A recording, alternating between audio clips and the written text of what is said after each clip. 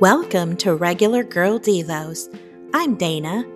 I'm not a Bible scholar, just a regular girl, searching for Bible answers to life's questions. In our journey, we will learn to trust in God's endless love and grace.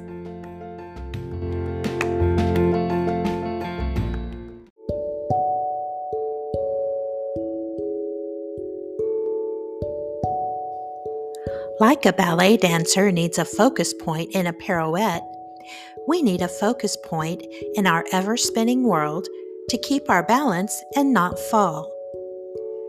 Through teaching the Lord's Prayer, Jesus shows us to focus on God daily. This is Matthew 6, 9 through 13. Jesus said, "Pray this way. Our Father in heaven, may your name be kept holy. May your kingdom come soon. May your will be done on earth as it is in heaven. Give us today the food we need, and forgive us our sins, as we have forgiven those who sin against us. And don't let us yield to temptation, but rescue us from the evil one." Lamentations 3, 22 and 23 tells us, "His mercies are new every morning." The faithful love of the Lord never ends. His mercies never cease. Great is His faithfulness. His mercies begin afresh each morning. As a ballerina must practice daily, we need to practice our faith. Why? To get better and stronger, to be prepared and have more stamina, and be able to perform through whatever life demands of us. Yes, God's love endures forever, but keeping our faith going is not a one-and-done prospect for us.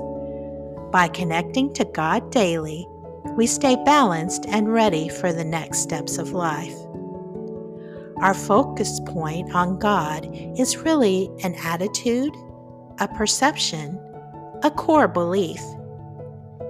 When we are certain, when circumstances won't change us, we won't panic and collapse.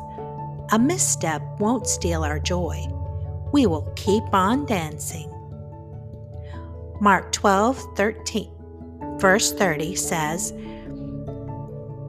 Jesus said, "And you must love the Lord your God with all your heart, all your soul, all your mind, and all your strength."